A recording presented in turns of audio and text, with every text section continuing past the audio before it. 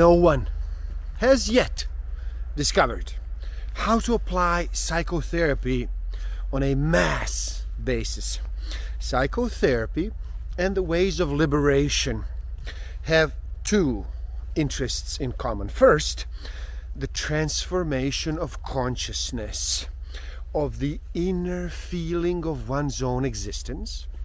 And second, the release of the individual from the forms of conditioning imposed upon him by social institutions. 64,000 is the median number of words per book. Average person reads about 200 words per minute. Simple math will tell us that is one book in 320 minutes. To accomplish this in 7 days, numbers say you would have to read for 45 minutes a day.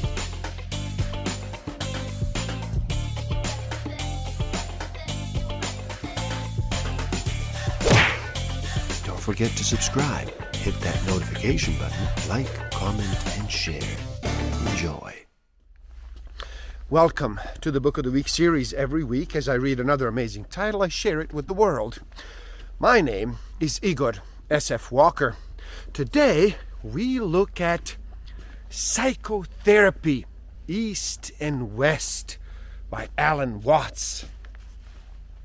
So how about you slow down and relax? Reduce all that noise for just a bit. Make that choice and decide to listen. In this video, we look at a book that tries to find some basic design common to the methods and objectives of psychotherapy on the one end and the disciplines of Buddhism, Vedanta, Yoga, Taoism on the other. The latter are not perhaps psychotherapies in the strict sense, but there is enough resemblance to make the comparison important. So stick around till the end. I will share with you some tools I have and use that will help you tremendously in this game of life. Discover a way to find out what actually motivates you, what innate human need is driving all of your decisions and your behavior. I will share some tools to improve your self-awareness, social awareness, self-management, and relationship management.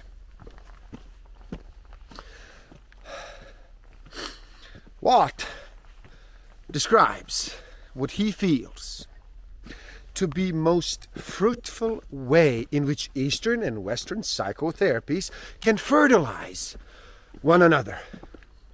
For not only have they much to learn from each other, but also it seems to me that the comparison brings out hidden and highly important aspects of both.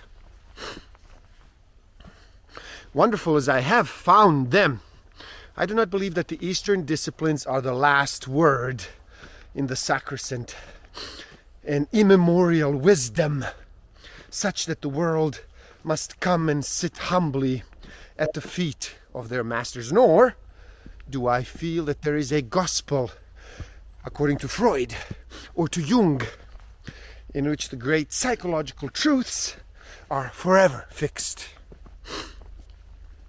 Psychoanalysis in particular, and depth psychology in general, seem to me to be increasingly out of touch with all that has been going on in the sciences of human behavior in the last 30 years. The main resemblance between the Eastern ways of life and Western psychotherapy is the concern of both with bringing about changes of consciousness, changes in our ways of feeling, our own existence, and our relation to human society and the natural world. The idea of stuff expresses no more than the experience of coming to a limit at which our senses or our instruments are simply not fine enough to make out the pattern. The farther and more deeply we penetrate into matter by means of increasingly powerful methods, the more we are confounded by the independence of its parts. It is impossible to cut into this network, to isolate a portion without it becoming frail and unraveled at all its edges. The effect of this upon the study of human behavior that it becomes impossible to separate psychological patterns from patterns that are sociological, biological, or ecological. Buddhism, in common with such aspects of Hinduism and Vedanta and yoga, and with Taoism in China, is not a culture, but a critique of culture, an enduring non-violent revolution or loyal opposition to the culture with which it is involved.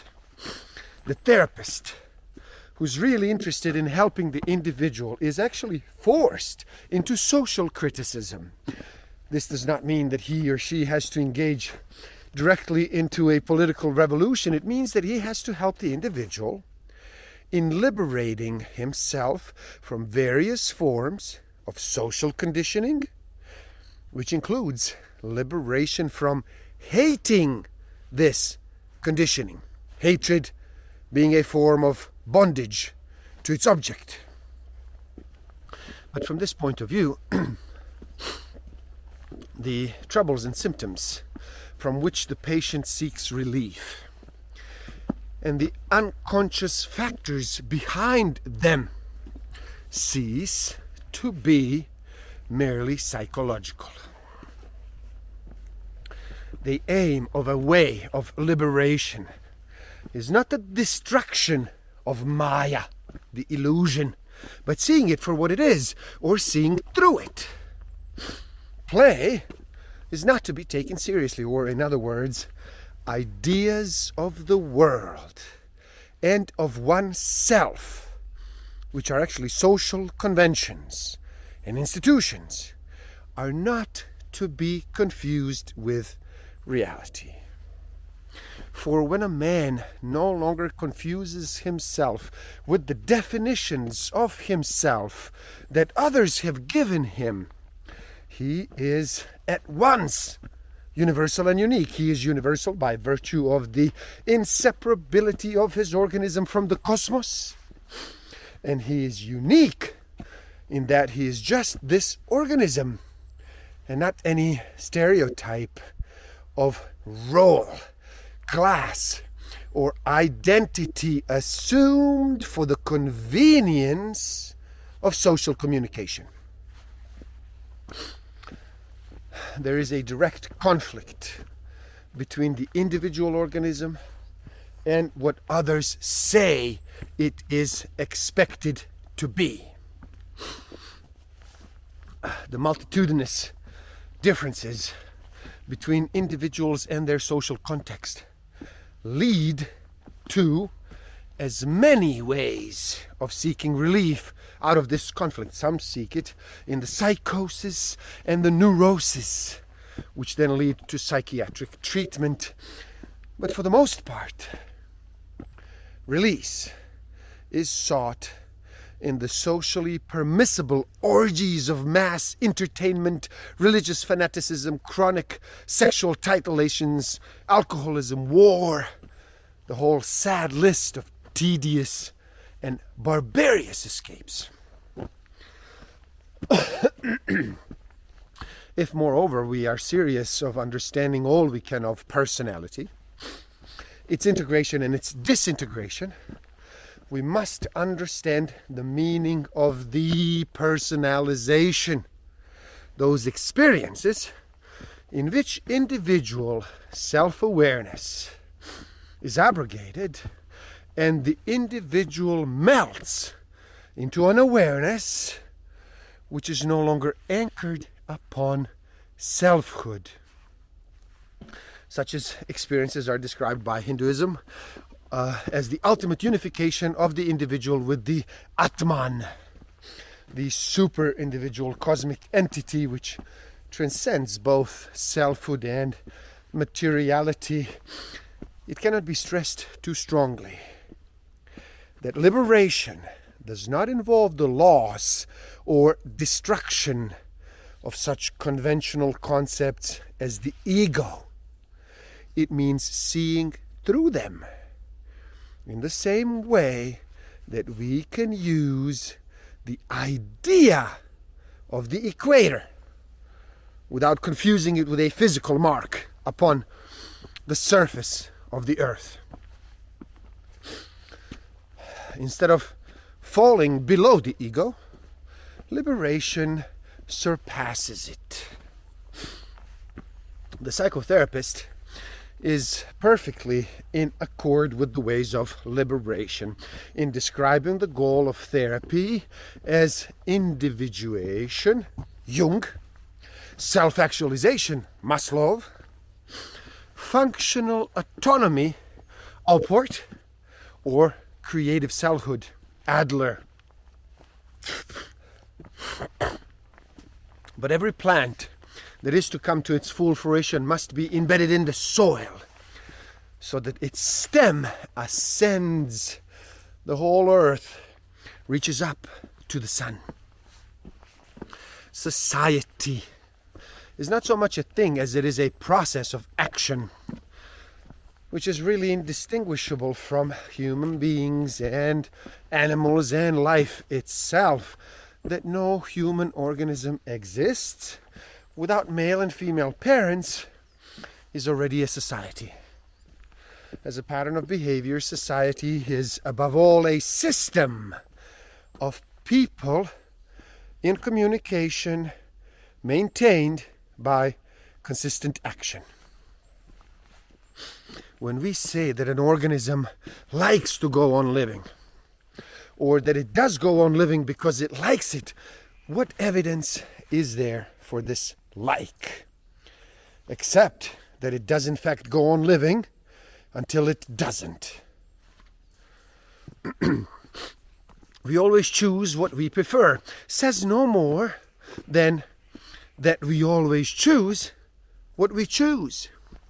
Language and thoughts are cleaner without these ghostly instincts, urges, and necessities.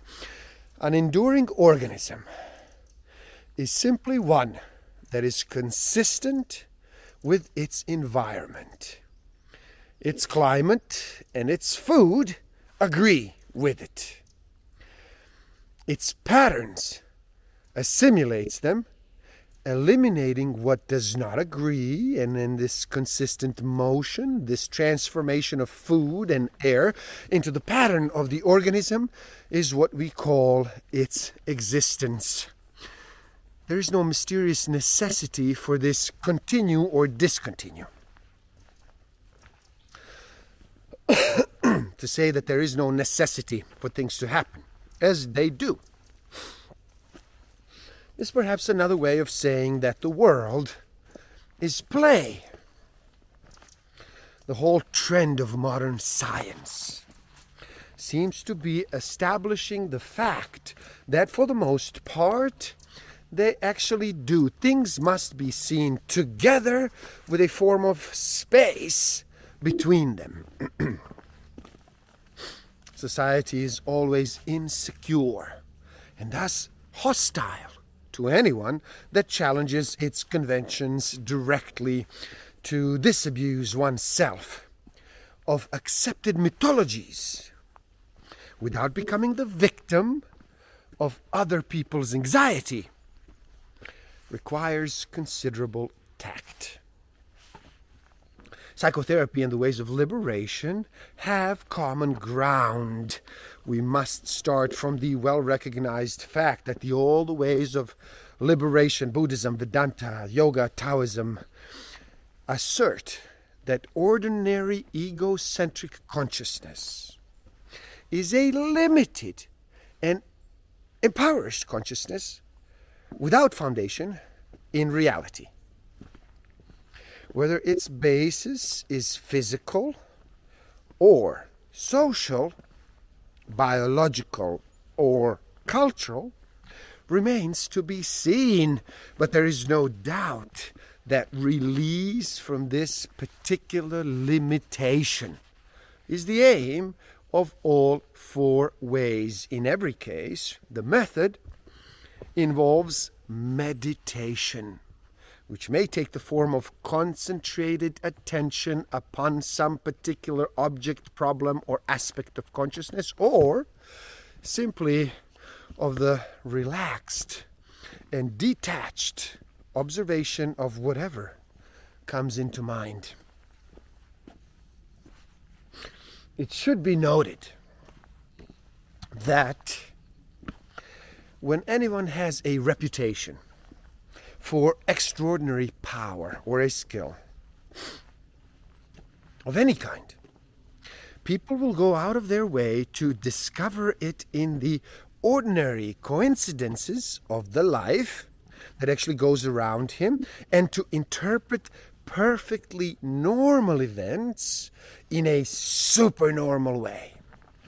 The comedian is often one who can be so beguile an audience into expecting him to be witty that he can set them to burst into their sides with quite ordinary remarks.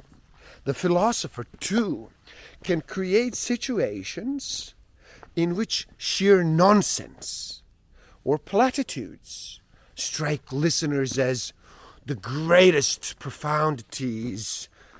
And this may also happen quite without his intention.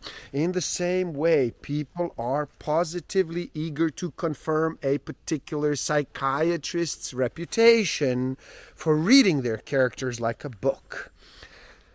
And the whole skill of the fortune teller is in exploiting the information which his clients let slip in their eagerness to have him read their past and foretell their future. Under such circumstances, it is quite useless for the man of power to deny his magic, his sanctity, his wit, his profundity, for a denial will simply be taken as modesty. Social conventions, in direct contradiction with physical patterns, cannot support an enduring society if this is romantic primitivism. Psychotherapy is no less so in our own age, in advocating ways of life that are consistent with human biology rather than social tradition. In Confucianism, the source of authority was a traditional literature. In Taoism, it was the observation of the natural universe.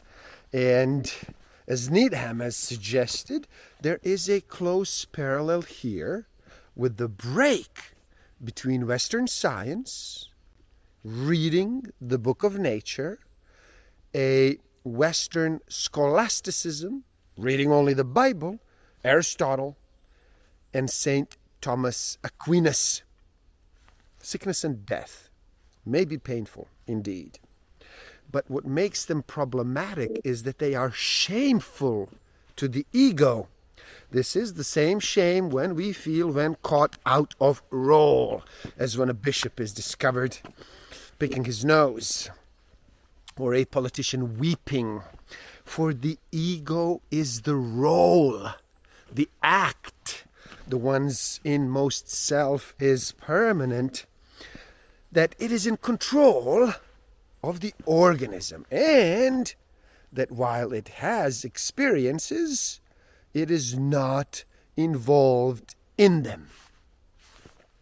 It is perfectly natural that man himself should be the most unintelligible part of the universe. The way his organism looks to an outside observer, such as a neurosurgeon, is so astonishingly different from the way it feels from the inside.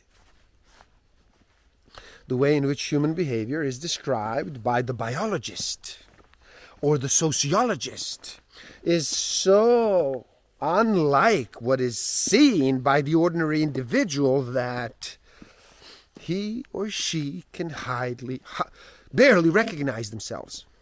But the disparity is no different in principle from the shock of hearing for the first time a recording of one's own voice, or from getting a frank description of one's character from a shrewd side observer. Ego arises out of the tension between the libido and the culture. The ego is a social artifact. Consciousness, there could be no knowing, no control of human affairs, no science, no art, without the opposition of the knower to the known. That is, of civilized order to nature, and of the ego to the unconscious. All that is distinctively human is against nature, even though, and here's the conflict, it is inseparable from it. The ego is not a vital function of the organism. It is abstracted by social influence from memories. It is the hypothetical substance upon which memory is recorded. The constant which endures through all the changes of experiences. To identify with the ego is to confuse the organism with its history, to make its guiding principle a narrowly selected and incomplete record of what it has been and done. The social psychologist is always in danger of being a determinist, seeing individual behavior as subordinate to social behavior, the organism as responding willy-nilly to the conditions of its environment. Ignorance is one of the rules of the game, but when the philosopher, the psychologist, or the psychiatrist begins to observe human behavior more carefully, he starts to question the rules and to notice the discrepancies between social definitions and physical events. With each jhana stage, the acceptance of what is includes more and more one's feelings about what is. There is going to come a point when the sphere of what is, the world, and the sphere of one's own feeling or desire about it, the ego, are actually identical. Whatever a therapist says or does not say in response to a patient will circumscribe the patient's behavior, even if a therapist says, "I'm not going to tell you what to do." When a patient asks for directions, he is still directing the patient not to ask him what to do. If a patient complains to a therapist and the therapist is actually silent, the silence is inevitably a comment on the patient's behavior. And there you have it. Psychotherapy, East and West. Please do help out. It is easy. Simply like this video. Like it so more people can enjoy it. If you have found value in this, if you have enjoyed it, please do like it. Share it too. Share it too. Spread the word. Do leave a comment and share your thoughts. Start a conversation with me. Start a conversation with each other. Psychotherapy, East and West. What a great topic. Subscribe to my channel and stay up to date. You know where to click, what to do. in order to do this. The link to this book is in the description below. Buy it, read, never stop learning, especially learning about yourself and nature. So gift yourself by taking the free human needs test on my website and find out what actually motivates you, what innate human need is driving all of your decisions and your behavior. And if you feel you are ready to improve your self-awareness, social awareness, self-management, and relationship management even further, do check out my Master of Life Awareness program. The links are in the description below. Thank you. Love and respect.